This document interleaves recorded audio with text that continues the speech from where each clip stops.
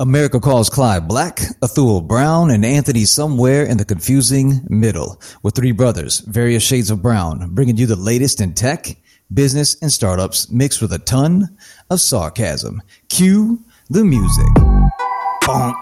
Then we go off. All right, cool. Excited to bring you two distinguished guests today. Parag Parikh. I've known this guy for probably 25 years now, man, right? Yeah. And from Chicago area, I was in Rockford, then met him in undergrad, I think, and then we got to know each other very well. I'm going to have him tee up who he is. And Greg Brown, I met him about, 11 years ago now, Greg? 10, 11 years ago? 10. Actually, we met with our kids, so 10, the older ones. So it's been a long ride, beautiful ride. The commonality between us, Parag and I are Chicago Bears first. It's the second team for Greg. He's a Raiders fan first. I embrace it all. I love it. As long as you don't say Packers, you're welcome. All right, I'm kidding. I'm going to let you guys go first. G. Brown, you're alphabetically. Why don't you give yourself a quick intro, and then we'll jump to Parag, and then we'll get into the episode. Yeah, so I spent most of my career in the financial services business working for the big wirehouses. I've been an income strategist for much of my career, which means I help sovereign wealth funds, corner office producers at the big wirehouses, Merrill, Morgan, Wells, Citi Private Group, that kind of thing, working on their fixed income or retirement income allocations across taxable fixed income, municipal bonds, bank loans, munis, MLPs, anything that generates a coupon kind of falls in my world. What the hell just happened? Little technical difficulty there. Are you running right now? What are you doing? Yeah, no, I'm good. Put the clothes back on. So that's been the majority of my background. And then, I kind of really got interested in crypto about 3-4 years ago, and then had the opportunity to do a class through Princeton back in the fourth quarter and got completely hooked. And I think in our last visit on Whiskey Hue, we had a conversation, and I think I dropped the bomb, which was, I told you by the end of 2021, I would be, at least 85% allocated to crypto. And that happened in less than 30 days since your last show. And so, which is crazy. So you can throw you sling some mud on that in a minute, but let me tell you that continuing from our conversation in January, I still have not lost a penny in any trade in crypto or Galaxy Digital or GBTC or ETHE or in any of these places or in any of the miners. And I'm up across the board somewhere between 400 and 1,200%. As every 23-year-old with a Robinhood account told me last year, stocks and crypto only go up. So you're good, man. That makes perfect sense. I'm just kidding, man. That's off to the Robinhood. Not necessarily true, but so that's kind of my background, and we can get into some of the details and talk about some projects and what's happening in the space a little bit of late. But I'm excited to be here with Parag today and kind of talk some macro and get back to my roots a little bit with my former podcast at World Financial and my partner, Brian Levitt, who I actually saw this week. So I've got a couple of thoughts for you from there because he is definitely on Parag's side of the conversation. Really? Oh, that's good. These two used to have a great podcast together before. We would tune in for Levitt's knowledge and Greg's sexy voice. And you gotta have a Barry White. Everyone's got to have a Barry White. He's like, hey, baby, who do you love? All right, go ahead, man, Parag. I think Boyz II Men is still looking for someone to do that. So if you got someone, go for it. That's true, right? That dude's got sick. Hey, Mike. Name is Parag Parikh. Known Athul for way longer than I would like to admit. Know his wife longer, which he always finds hilarious because she and I. Wait, what? What? She and I went to high school together. Shout out, Elpa. Strategist. Basically my job is to hopefully solve problems, and when I'm done, you'll have 99 problems, but I won't be one. So that's damn JC reference. Yeah, game theory economist from Northwestern, data scientist from Loyola, epidemiologist from UIC. That's basically me. There's a lot more to it, but okay, we'll end there for now. So these two, you've heard Greg's voice before. He's been on the pod. Parag, I've been trying to get on the pod for a while. The schedules have not synced. We'll do that. We're going to do a full deep dive on the economy with him shortly. I wanted these two because they're on somewhat different sides, and maybe what Greg just kind of alluded to, Parag has a vision that probably half America does, right? There's fine people on both sides, all right, in this conversation. And Greg is dialed in. I've never seen someone go dialed in as strong as Greg in as short a period of time, right? So I knew some people that were dialed in 2017. I thought they were all yaks, right? But guess what? Prove me wrong, because it bounced back. Okay. Now I'm seeing some of it's an interesting space, and I think I want to explore it now. And I finally allocated some of my own assets to it. I'm exploring even more. So I speak with people like Greg and a bunch of my other friends regularly about this. And it's an exciting space. So here's what we're going to do. Parag's the economist, expert in the healthcare space as well. Greg's dialed in fixed income and now deep dive into crypto. Let's see how these worlds jam together, right? So first I do want to get into this. A lot of times, right, we have the younger generation with new tech plays happen to be the early adopters, right? So I do want to set the stage with baby boomers, this term, and the millennials, right? I'm not in either one of these groups, right? So, but I'm in between. So the baby boomer generation, right? They had, and I get now, if you look at the data, right? Millennials will always say, "Hey, it was easier for you." Okay, there's some sense to that, right? There's some facts to that. So let's say the boomers had a very different experience with the economy than millennials. Let's say, so as you dating 4 years back, they're in the late 20s, early 30s. If you look at the history, wages adjusted for inflation kept pace with the average cost of stuff. Let's just put it that way, right? Roughly. But the value of assets has gone up, right? 1980s, that's, till now. Let's say equity markets were relatively cheaper, one of the cheapest in history, actually. So that was attractive to that generation. Bond markets, yields were like, 15, 18%, something like that back then. Real estate ravaged by inflation at that time, so it was relatively cheaper.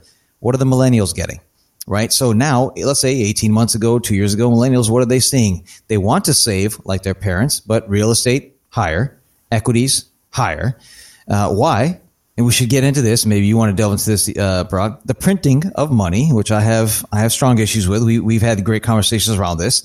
And these assets have gone up so much that the cost to obtain them it outpaces your wage increases, right? So it's difficult for these guys. So millennials have massive debts, as did baby boomers back then, coming out of school and all that, but it's harder for them to kind of get ahead.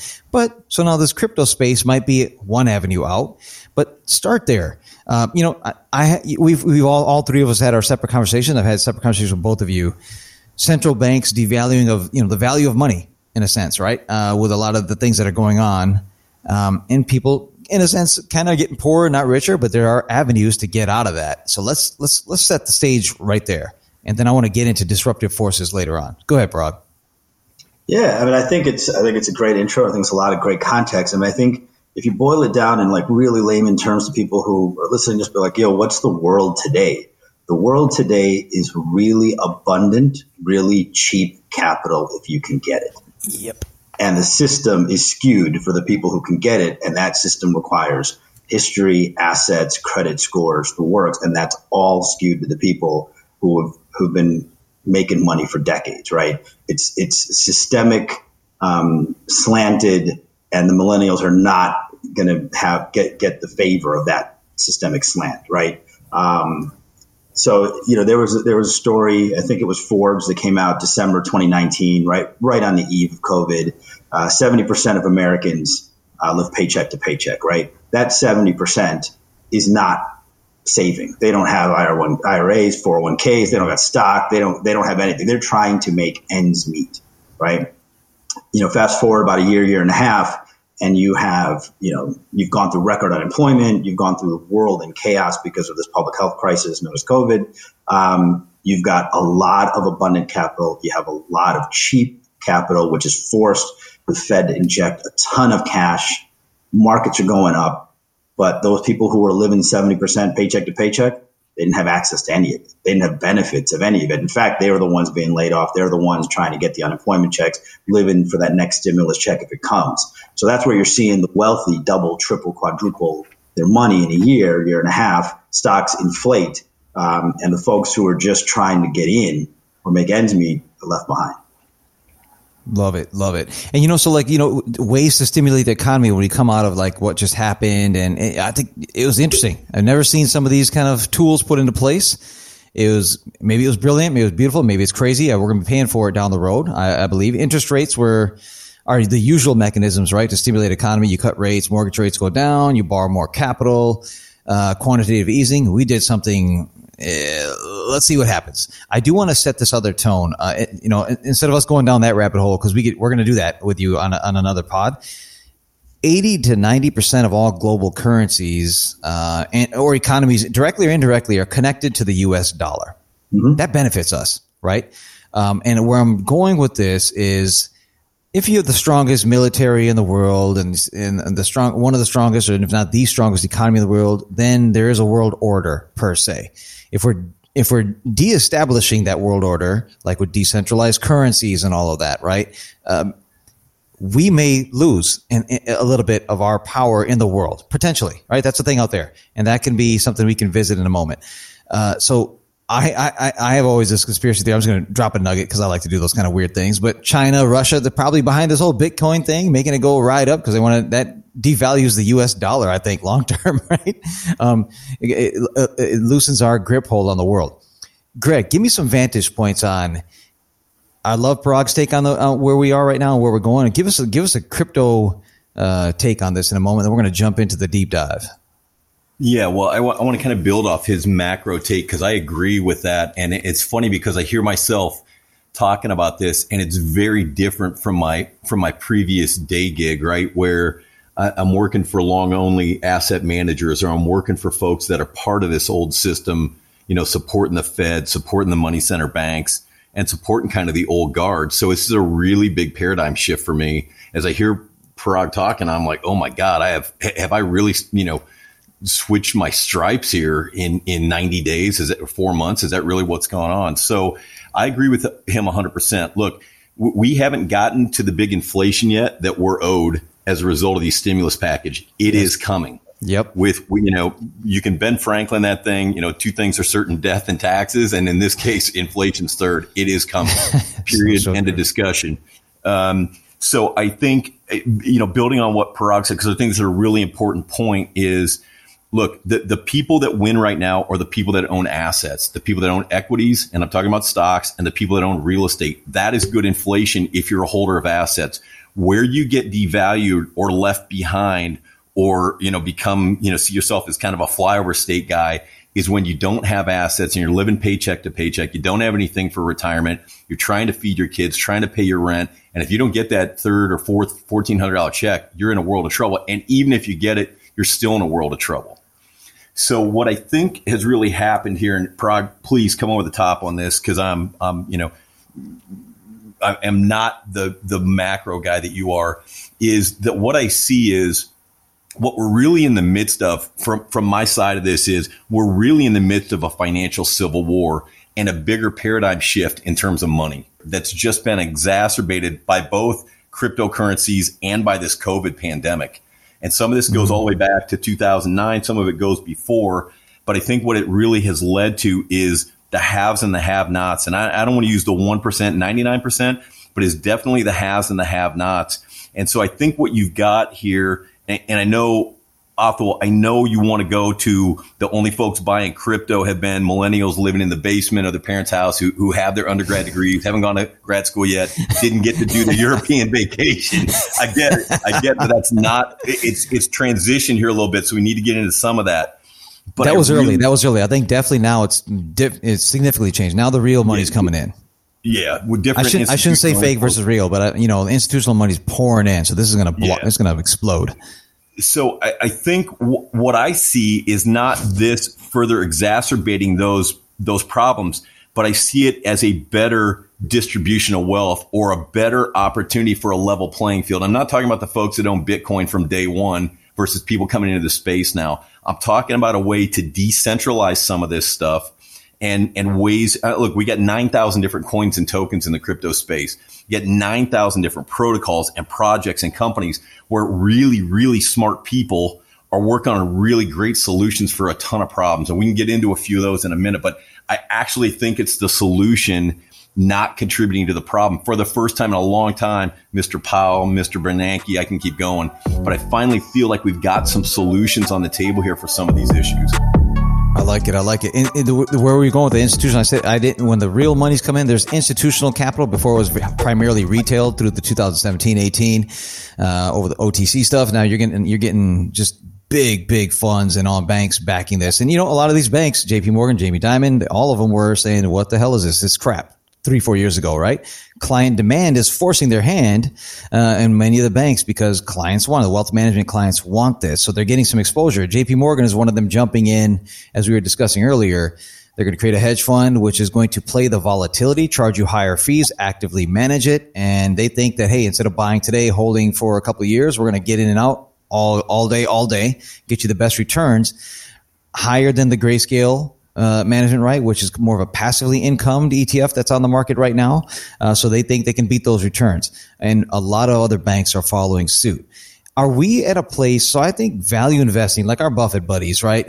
All these guys, Munger and all them, value investing has been their play. I would largely, I'm not going to knock this guy. He's amazing, right? But if he had invested in Apple 20 years ago versus Coca-Cola,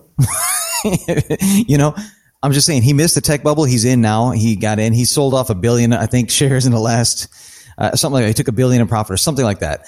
He still has significant holdings in Apple. I'm just saying, is value investing? It's been lingering. It'll always linger, but it'll never outperform these new plays now. Will it? I mean, he had a nice bet, a 10-year bet with the hedge fund managers. Hey, the S&P will beat your hedge fund returns after a 10-year bet, and he won that bet, right? Yeah, go on that. I got you riled up. But it's not supposed to, right? And that's the point. The point is that when you hit critical mass of wealth, you're not looking for a grand slam. You're looking for a lot of singles because the guy who always swings for the fences strikes out a lot. The guy who always gets on base will ultimately always score, right? Like that's the perspective. Their point is, I could have made more buying Apple than Coke, but I didn't lose money, And if Apple proved, because we all know when Steve Jobs got kicked out, when Apple almost filed for bankruptcy, right? That wasn't going to happen to Coke, right? So it's all about risk profile for them on that. Are they missing out by not catching Bitcoin or not catching Tesla or any of these? They're absolutely missing out. Do they really care? No. You know what I mean? Yeah. They're happy to buy their, salty, caramel candies or whatever it is and make their annuity-like returns and make all their investors very, very happy. And they're at a critical mass of wealth where it's good because there's no downside risk for them.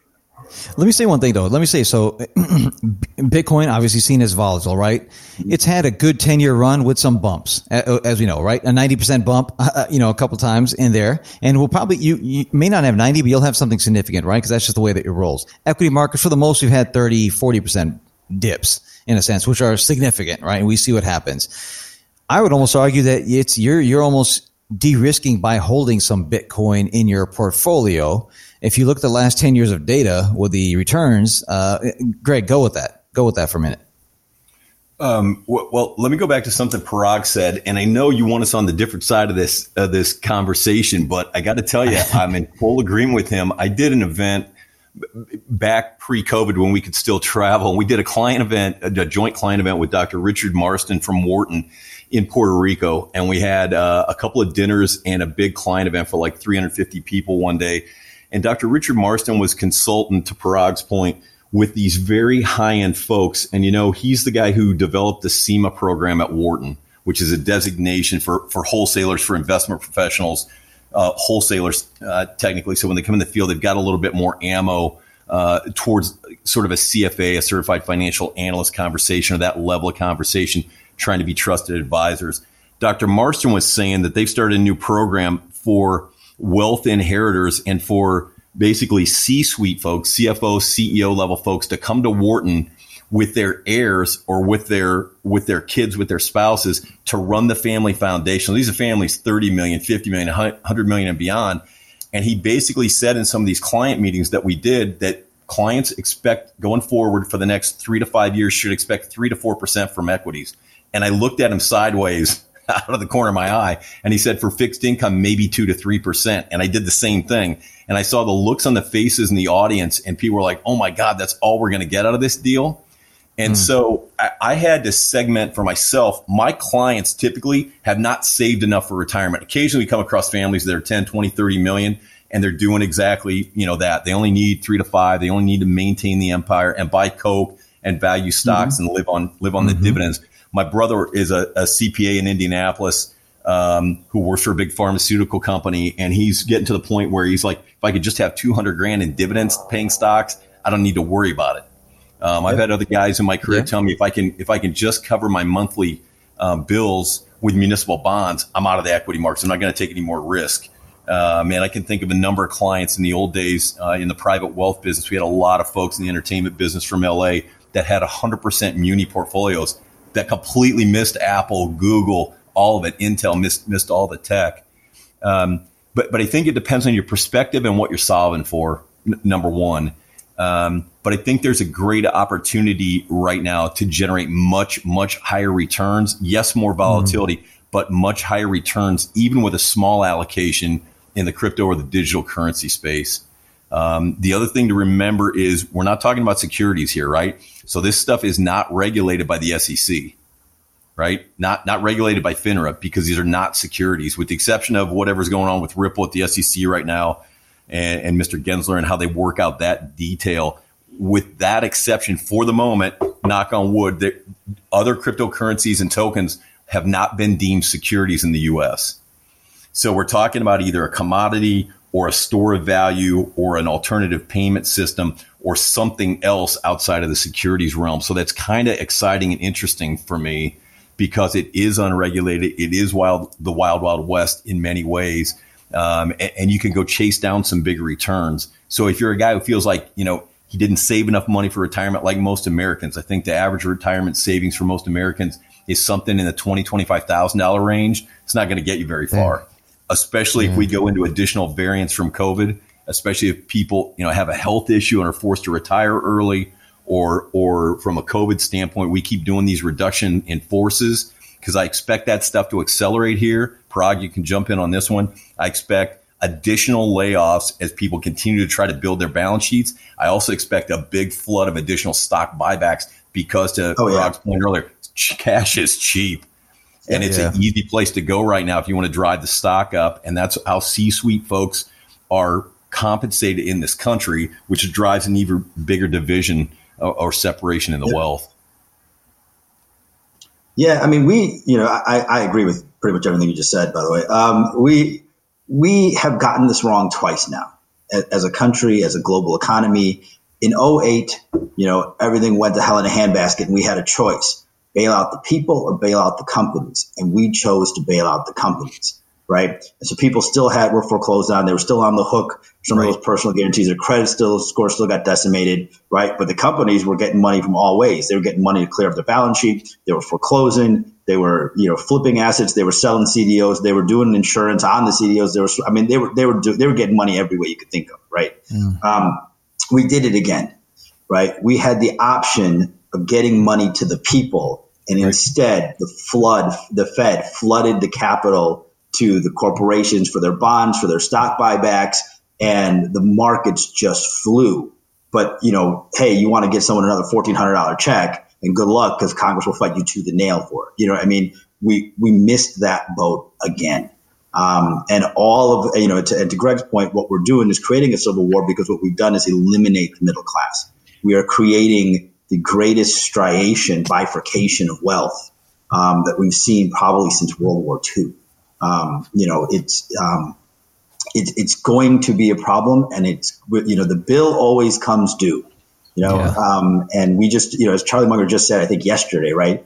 This musical chairs will stop. We just don't know when. And that's the only question, right? The inflation will come. Everything will correct. We just don't know when. To Greg's point, where I think he and I may actually disagree, is not that I agree with him that we need to get through more of this outside fiat currency, more decentralized, outside of federal banks, more power of money and equity to the people. Where I disagree is that Bitcoin or any other cryptocurrency as currently structured even pretends to do any of that anymore. And that's where I think we have the disconnect. The original thesis of Bitcoin was actually that, right? Get power of money to people who normally wouldn't have it. Get these governmental organizations and these Federal Reserve banks and stuff out of the way, right? What it's become is the greatest speculative hedge on the greatest speculative economy we've ever had. And everyone who's holding and everyone who's making are not the people that the system has left behind. Everyone who's making and everyone who's taking and everyone who's holding are the people who actually built the system that let everyone else behind, which is why Jamie Dimon and some of these folks are getting in. And that's where I think we deviate on the thesis of Bitcoin and the value proposition. Greg, you want to respond a little bit? Couple thoughts. So number one is if I go back to the original, Bitcoin white paper, I agree. The idea was decentralized. The idea was store of value. The idea potentially was a transfer or some form of payment system, people to people or consumer to consumer. Initially, that's kind of, how it was written. The good news is with Bitcoin, we've got some scarcity, right? Only going to be 21 million of these things ever. We're at 19.5 million, call it now. The last Bitcoin token won't be mined until the year 2140. So we've got some scarcity built in. So I still think it's a better angle than what we're doing right now with the Federal Reserve continue to print $2 trillion now, maybe another 1.9, maybe something else before the midterms or before the end of the year that mostly ends up in corporate coffers or corporate balance sheets. So if I'm holding, various cryptocurrencies, like if I look at rates right now, look at the 10-year treasury at 1.57. Oh my God, that is cheap money if I'm a corporation with a reasonable balance sheet and a credit score, right? It is cheap money. It's free money. Free money, baby. 15-year mortgages, 30-year mortgages right now between 2 and 2.25. For the love of God, that is cheap money. I think my parents back in the 80s were probably in the 14% range. 10 times. Wow. Although in Huntington, Indiana, those days, that might have been easier to do. But there's not an easy way right now to come out of undergrad in the Big Ten, where I came from, and be middle class. It's impossible to afford housing, to own housing. It's impossible to own housing right now on salaries, and impossible to do what you're going to do and build a family right now. It would be impossible to do that. When I first came out of school, I moved immediately to Boulder, and we were in the midst of the oil crash in the mid 80s, and rates were high. And there was unemployment, and Denver was a ghost town downtown. I mean, you couldn't find anybody. You couldn't find homeless people downtown Denver, and the weather's great, right? We get 320 days of sun a year, and it was a ghost town. I went to call on a guy one time in downtown Denver in a high rise, and I went in the elevator and went up to like the 80th floor, and the elevator opened and the floor was dark. And I'm like, hello. There was nobody there. And I walked like 30 steps in. I'm like, hello, there's nobody there. And hear a voice back in the back corner of this floor. I walked all the way back. And there was a guy in a cowboy hat with cowboy boots with his feet up on a folding table. And that was his company. He was the only guy left. So that was the economy when it first came out of school. This is worse. This is worse for graduates right now today. Not even close to worse. That's what we were setting up top, right? Like it's a different world for these folks graduating out. Let's tie this all in, right? So, we've seen crypto explode, right? And I think, and you just said all the main points. It's because lower cost of capital. There's a retail boom. Now the institutional support is just helping it. Could that be the last 30% that just happened? So let's say if the 10-year run, the last 2 years, really, literally the last year has really propelled it in the stratosphere, right? Equate that. So where am I going with this is, it's exploded in the last year because of all these things that were set up to help it explode, right? Mm-hmm. When we normalize, give me a picture there. What's going to happen? Go ahead, Greg. No, please. Because once I get started on this, I think we're all going to end up off. Here we go. This is our Jake Paul, Floyd Mayweather, baby. Let's go. Here we go. I think this is going to get us off the rails. So I defer to you, please. That's what I do. I break shit. So first of all, we're very, very, very early in this whole crypto digitization of the planet. And listen, guys like Charlie Munger and Warren Buffett, the Oracle, who have a lot of respect for what they've done and what they've built and what they've done with their wealth, not for the next generation, I think is admirable. But what I see going on is a digitized society coming that whether we want to, look, I'm I think in the last year of the baby boomers in 1964, right? I'm at the end of that train. So whether the baby boomers want to embrace this or our parents' generation wants to embrace this, they might be already past their prime in terms of crypto. I'm not telling my 85-year-old mom she's owning any GBTC or Galaxy Digital right now or Ethereum. But I think our kids are definitely digitizing this thing. If you look at, Athol, you look at our kids with iPad, iPhone, what they're doing, man, you're like, Daddy, why are you on there? You should be here. Boom.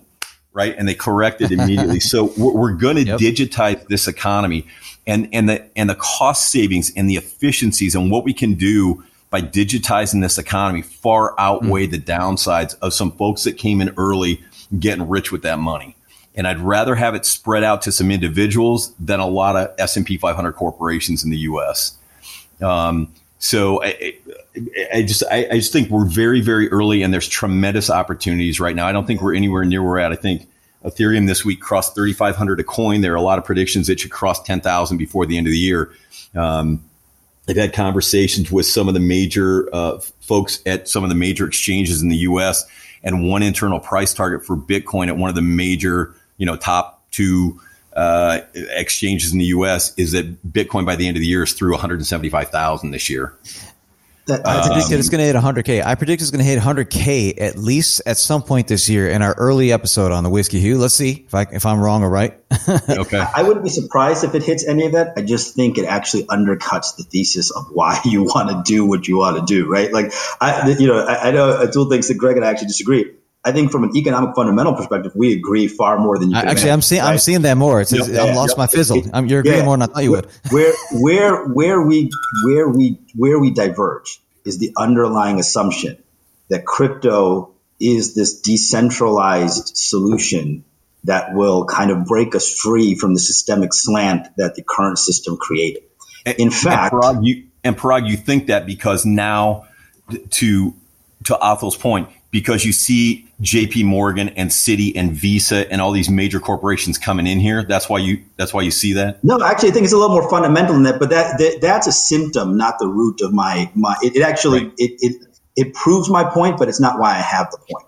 And to the extent of when I say it proves my point, I'll go to what Atul said earlier, which is that JP is going to get in, but they're going to get in on a volatility play, right? Smart money wins no matter what the outcome of the game is, right? And we saw that in 2008, right? They were selling the collateralized debt obligations while they were buying the insurance swaps, right? They got money no matter who won that fight, right? And then they got, AIG insured, and then AIG bailed out, so they got insured 100% on the dollar, and it didn't matter to them what the outcome was. They made their money no matter which way you went. That's why they're getting it now. What Greg is describing is a world where the millennials are basically buying lotto tickets, right? Stocks go up, right? I mean, they need a way to get ahead because they never got the years of buildup that everybody else did. They entered a system that wasn't made for them. So what do the people with the money have? They say, okay, we're going to bet against that system, but we're going to bet on that system too. We'll play the volatility, right? Let the kids be right. We'll make money too. We'll just increase that gap. Because if they're buying a fraction of a Bitcoin, we'll buy 1 million of them, right? In terms of a derivative asset on it. So it just actually expands the gap rather than shrinks the gap because you will never catch up. And in fact, having the kids be right, so to speak, will actually just make the folks with money more money. And if they're wrong, they're playing the hedges anyway, so they don't care. Yeah. Where the root cause of my thesis comes down to as to why this makes sense is actually where I think Greg and I disagree. Greg seems to believe the value of Bitcoin is its scarcity. My belief is the hole in Bitcoin's model is its scarcity, right? And usually when I have these discussions with people who really like cryptocurrency, this is where I usually end up the conversation. Is Bitcoin a currency? It is not. It is not for many reasons. You will never go and buy a pizza with Bitcoin. You will not buy your dinner with Bitcoin. You know why? Because it is so scarce that it will be worth more tomorrow than it is today. And if it's not a coin, then what is it? It's not a currency, right? It's a bet.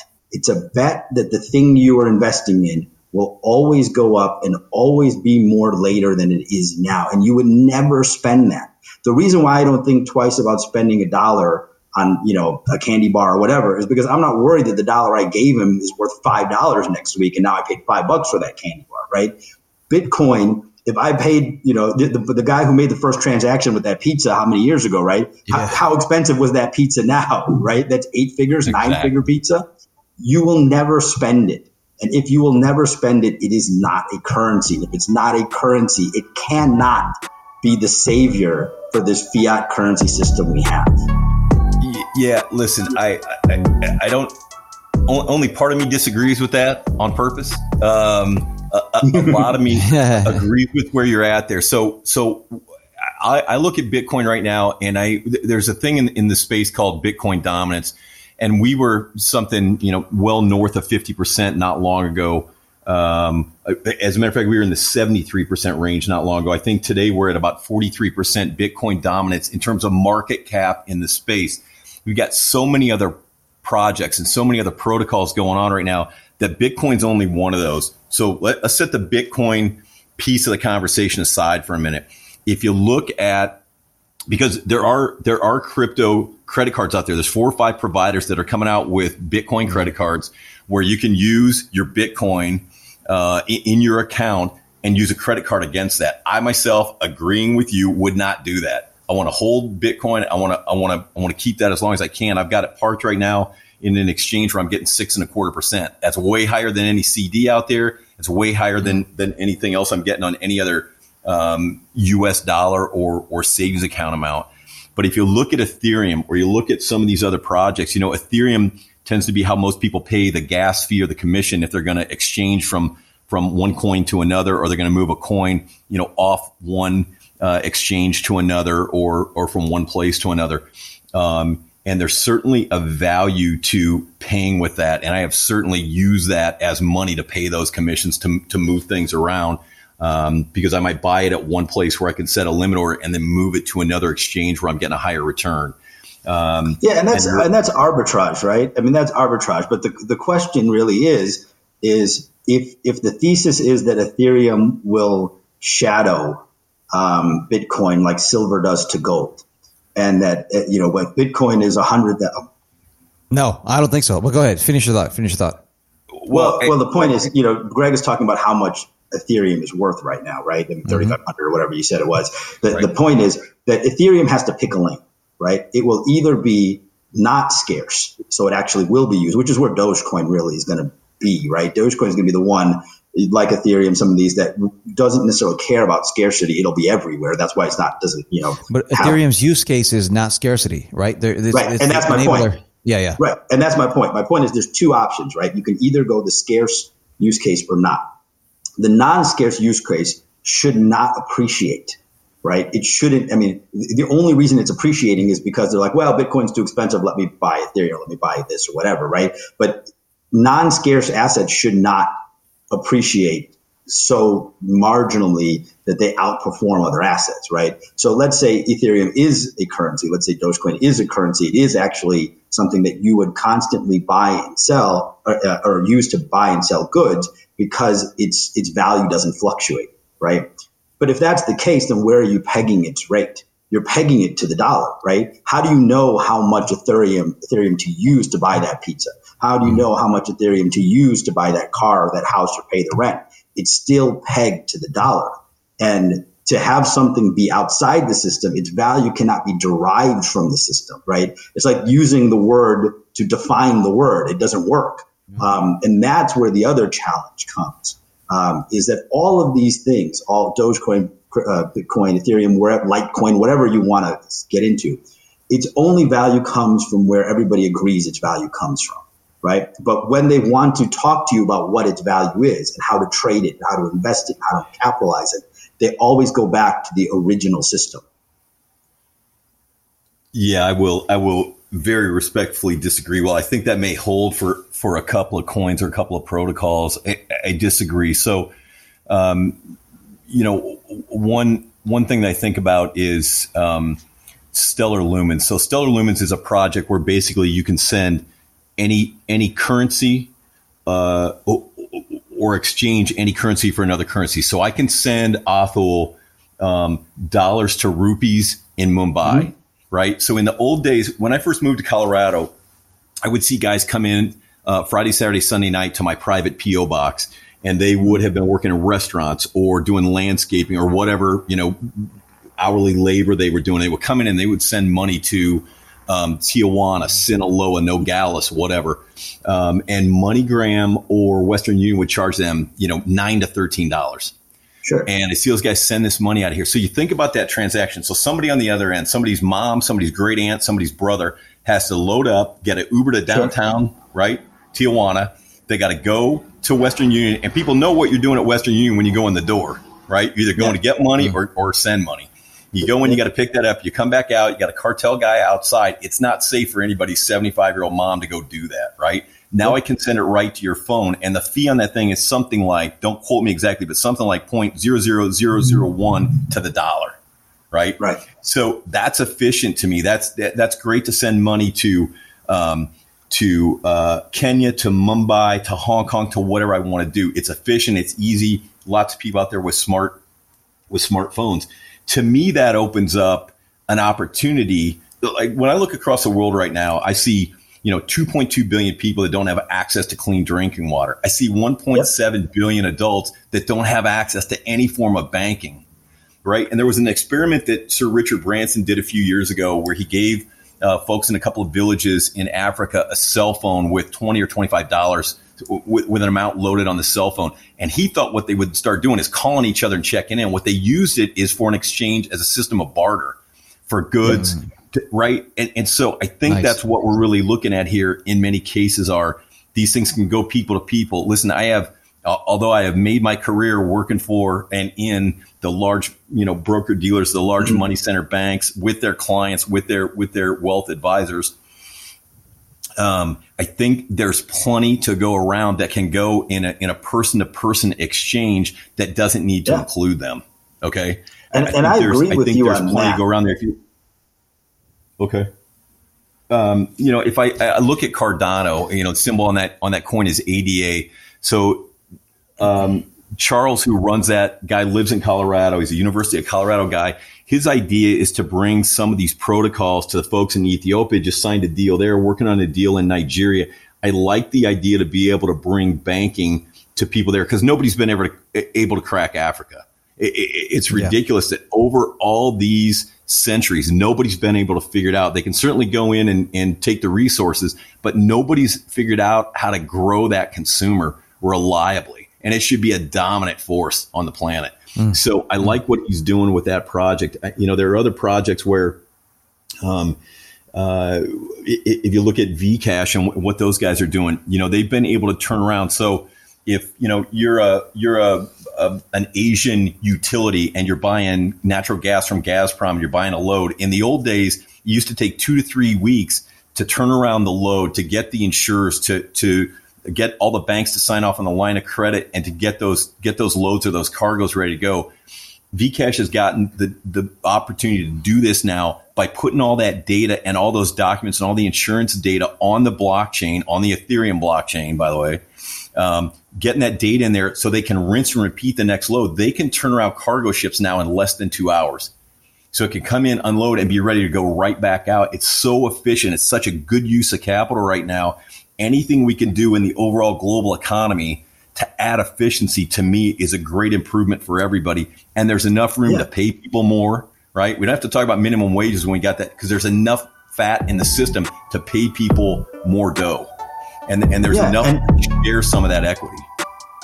Yeah, I think you're right on in terms of that use case. I think that actually was the original intention and thesis of Bitcoin, right? Give access to those who don't have access. You know, when you talk about getting it to villages who don't have access to banking systems, to be able to make things more efficient, to be able to store data, use data, transfer data. As someone who is in data, I agree with all of that. I mean, I was coding intelligent systems for business back in the late 90s. I mean, that, which doesn't seem like that long ago until you realize it's a long time ago. But the challenge is, first, in my opinion, you're talking about two separate things now, right? Because if the advantage to Bitcoin is scarcity, everything you're talking about requires the opposite, liquidity, right? And access. The second part is, in order to receive that money in the villages or wherever, you need tech, right? Because you can't receive it, in your whatever hovel or hut or shanty or barn or wherever without something to hold it and store it and use it. But then go one step further and say, where's the moat, right? Because if the advantage is that, okay, you can get Ethereum to someone without that, money transfer currency exchange rate fee, right? Well, look at what happened with stock trading. Look at what happened with, bank fees. They just got rid of it all, right? They basically just got rid of it all and started making interest off this massive amount of equity that they were holding, right? So, yeah. So, I mean, if PayPal just said, okay, we're going to get rid of fees. If JP Morgan just said, okay, you can now Zelle Pay or Quick Pay or Chase Pay or whatever, your relative in the villages of India, through their phone with no fees. All right, where's the moat for Ethereum now, right? And you're still valuing the value of whatever you're transferring in currency, in dollars, in rupees, in pounds, right? So you're still reliant upon the traditional system, the traditional structure. So that's where I feel like, the way I tell people is, explain to me cryptocurrency, but you can't use the word dollar. You can't use the word worth. Right? Now because anytime you try to explain to me what it's worth and how much, you're going to end up having to use the traditional system. Well, let's try that. So, there are a number of stable coins out there that are trying to lock in their value to a set amount, somewhere between 99 cents and 101 cents. How's that for not using just that said word? 99 cents in a dollar. So broke the rule. You just broke the rule. By talking about cents? Well, yeah, because you're talking about traditional currency, right? As soon as you say the coin's worth $1, okay, I have $1, you have a coin, equal value. Why do I need your system? I already have my system, right? That's what I'm saying. The value of the system we want to, and I'm with you, just so you know, I agree with you. We need to get outside of this Federal Reserve system. We need to get outside of this fiat currency system and government controlled system. But just creating another layer on top of that system, it's like creating, that Farmville game on Facebook, right? You need Facebook to throw the animals at each other, right? So even if you're just using it for the game, you still need Facebook's infrastructure, right? And that's what crypto is really trying to do, is trying to create a layer on top of a system and then pretend that layer doesn't exist within the system upon which it's living. And that's where my challenge is. And then it's being used to convince people that there's future value that's so much greater than any other asset class you can invest in, that it will both get you out of the system and it will get you over the system. Yep. And that is such a dangerous cult of personality pitch that it just scares me when that system collapses. Interesting vantage point. Hence your view that you don't want to be the last one out. I got it. Yes. Yeah. I get it. Let's have you guys back. We're still going to do some. You're not leaving yet. Let's have you back to do a round 6 on this, because I think we just did 5. That was great. And I'm not trying to I want peace on earth, baby. I want you all to get, I love you both equally. And it's all great information. Let's go very heavy into the tech space quickly. Disruptive forces, right? We're about to combine many disruptive forces, largely stemming from tech, all at once. This is the first time I'm going to see this. You have crypto, a whole new value exchange system, AI, robotics, autonomous driving within 5 to 10 years prevalent. Genome sciences is the big baby, right? We got a vaccine within 2 months that should take normally 20 years. What can we do for other illnesses affecting majority of the population across the earth, right? I can't think of another time this has happened, where all of these collective forces that are game changers. Give me an example, if you can. And the main reason I brought this up, I think there's this, no matter what we say, the ebbs and flows, this is going to crash, that's going to crash, this is in a bubble. With all of these forces, I think this allows for a tremendously strong period of continued growth, right? No matter how you slice it. But jump in there. Give me 3 things that can rock this kind of like assumption, and then let's go all in on these points. I'll jump in real quick. So there's a protocol called Numiere that's kind of interesting that combines AI with investing. So what they basically do is pull together the best minds of multiple hedge funds and their best algorithms to combine AI looking at the digital or crypto space to get you the best returns. And the thought is when I pick the best minds from various hedge funds and the best minds behind some of these algorithms, I can AI the returns and outperform the average guy, in a branch office in Dallas or Chicago or LA. So I could take the best of the best minds in that space, apply it instead of to traditional commodities or precious metals or to the fixed income markets, and I can apply it to the crypto space, and I can outperform those other markets or those legacy markets. So that's kind of an interesting project. I think it's yet to be determined. Have they outperformed? I think need to see a longer data set over the next 1, 3, 5, and 10 as we look at traditional investments. But that's kind of an interesting thought where you've got the convergence of all those things come together. And because normally those guys don't work together, right? Normally, if I have a hedge fund, Parag's got a hedge fund in Chicago, we're not working together. We're competing for the same institutional or endowment dollars. But in this case, I kind of like the idea to bring those together. Part of the thought is, we're trying to outperform the man. There is no man, but you get the point there. So I kind of like some of those thoughts. And the other thing I like about this crypto space is that in many cases, it's open source code. So the code's available to everybody. The APIs for the big exchanges that, Kraken, Binance, Coinbase, Voyager, et cetera, is available for anybody to go do your automated trading bot to go build that stuff. And that's never been the case before, right? Facebook, Google, Intel not going to the Chinese and saying, hey, here's our code. Why don't you guys go figure out a faster chip, a better memory chip, a better video card? Nobody's doing that. And this is the first time I can think of where people are kind of working together towards a better spot. The beauty of it, there's tremendous transparency, right? If you have open source like that, the one con would be there's going to be a lot of crap flooding the market. So we'll have to cipher through that, right? There's going to be so much unnecessary crap built, but that's cool. It's part of the gig. Parag, you're about to say something. I just think it's such a heavy question. I don't know if I have a good answer for you, man. I just think I have more thoughts on the assumption of the question itself. Go for it. I think we're in this time where the converging forces are just going to smash the heck out of each other, and we don't know what's going to emerge. And what I'm talking about is, some of the stuff that Greg's talking about is what, people would label digital socialism, right? When you start talking about open code sourcing and collaborations among competitors and being able to, you brought up the vaccine. One of the reasons the vaccine was done as fast as it was, one is because it built on decades of research that was already latent. But sure. Two, it's because it wasn't a profit motive, right? You had all these countries basically publishing proteins and pieces of the virus that they've isolated and group thinking a solution because they needed to get there, right? Mm-hmm. And now you're seeing people possibly giving India free vaccines or the world free vaccines, and even the United States is basically a free vaccine because everyone benefits from that situation. It's not a profit motive situation, right? So when you start talking about AI that's open source, and when you start talking about harnessing the best of ideas to build something new, right?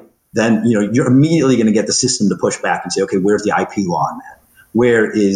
Who's got the copyright in that? Who's getting the royalties on that, right? I mean, that's where, we're in a really weird place right now where you're getting automation, you're getting technology innovation. Some of it's just tech innovation for the sake of innovation, right? Some of it is really just we needed to create we went from internet commerce to mobile commerce. We're now going to go to car commerce, right? You're going to be able to drive your AI car to pick up your drive-through for you. They're just going to scan the pin and charge you, and it's going to bring you back your food, right? I mean, like you're going to get to that kind of point where is it necessary? No. Does it really solve a social problem? No. But hey, I got my food faster and I'd have to leave my house. You know what I mean? Let me stay fatter. I love it. Yeah, exactly. Right. So there's a lot of worlds colliding here. But I think the underlying assumption, the question was, hey, does tech get you to the next level? You know, I wrote my thesis in Northwestern on this. There was the Solow growth curve. And it was that, you know, you when in a finite resources, you're along a certain curve of productivity. And the only way to jump the upper levels of that productivity is technological innovation, right? As Greg said, you want to streamline things. You want to make them faster and better. And that's great. The question is, who profits off that innovation, and how do you shrink that profit so that the social benefit increases? It's going to be an interesting space. Like Google's, the Facebooks, they seem like such compared to what's coming, they seem like such yesteryear technologies, right? Yet our lives are built around these. I mean, in 20 years, they're going to look like Excite and Lycos and Yahoo, right? Exactly. I mean, that's what we were talking. That's what we were talking about 20 years ago, right? Yeah, man. Yep. Go ahead, Greg. You're saying something. No, I agree with that. I think I think there's plenty of fat in the system to be shared across the board. Sure. You know, it's why I'm a fan of, assuming, back to Parag's point, assuming you've got the technology. I like some of the airdrops and some of these tokens to get these things out into the hands of people. I like where some of these are going. I like a lot of these protocols are really, really interesting. I mean, I probably follow closely 110 different projects right now. It doesn't mean I own them all, but I follow them, and I'm really excited about some of the stuff that's coming down here. And I think it's really, really interesting. So I'm excited about where we're going. And I agree, it kind of combines everything's falling into the same pot. It's political, it's economic change, it's paradigm shift, it's money management shift. It's all coming at once, and it's coming faster than anybody thought it was going to happen. We get a lot of contributing factors from COVID and working from home and everything else. It's really accelerating this whole process. So I think it's really exciting. Let's see where this is going to go. And hopefully it doesn't completely piss off Parag when all these people are making, good skin and become the new digital. I tell everybody, make all the money you want in it. I buy the capitalist argument for this. I really get worried when I start seeing the religious argument for it. The fanatic argument. That's what scares me. If you tell me I'm doing it because I want to make money, God bless you. If you tell me I'm doing it because it's literally going to change the world, then I'm a little worried. Yeah. So Greg, it comes down to he's saying, don't be the guy hold the last bag. He's not going to be. So it's between you and I, baby. So all right, that's it. I vote for you. I'm going to get out 10 days earlier. This has been great. Oh, go ahead. What were you saying? I was just going to end on this because I'm a Marvel fan, and nice. Falcon and Winter Soldier just finished right a little while ago. Yep. I think the world you're seeing now, and even the world that Greg is describing, which I agree with, in terms of the needs to get outside the system, but even from the healthcare perspective and the sharing of IP and all that stuff, the world you're describing is what the Flag Smashers were looking for in Falcon and Winter Soldier, right? A world without borders, a world that's not forced by the government and the organizations and stuff, a world where it's not me against you, but it's we against everybody kind of thing, right? I mean, it's one of those kinds of situations. There's just going to be an incredible amount of pushback from all sides on it. But that's what we're inching towards. Yep. It's going to be scary when all these forces collide. Yeah, there could be some scary outcomes. So careful what you wish for, everybody. Greg, you have any final thoughts, or should we tap out? No, that's it. That's fantastic. I appreciate the time. Thanks for having me back. Parag, fantastic. Can't wait to see you in Chicago for a Bears game. Boom. I love the conversation, and I can't wait to talk to you again. We're trying to get Sharon Rodgers traded to the Raiders. I think he wants to go that way. I would actually back the guy if he was over there. I could. The guy is phenomenal, right? He deserves everything he's got coming to him. Anyway, this has been awesome, gentlemen. I love your perspectives. Love you guys. And we're going to get together soon. Greg, I'll see you in like 10 minutes. We'll have a beer. But Parag, soon, July, I'm thinking. Love it. We're gonna put this out next week. So everyone have a great week. Keep tapping in. Just get us on our social media, whatever it is. I don't know what it is. I don't know how to get onto that stuff. But thank you. Peace.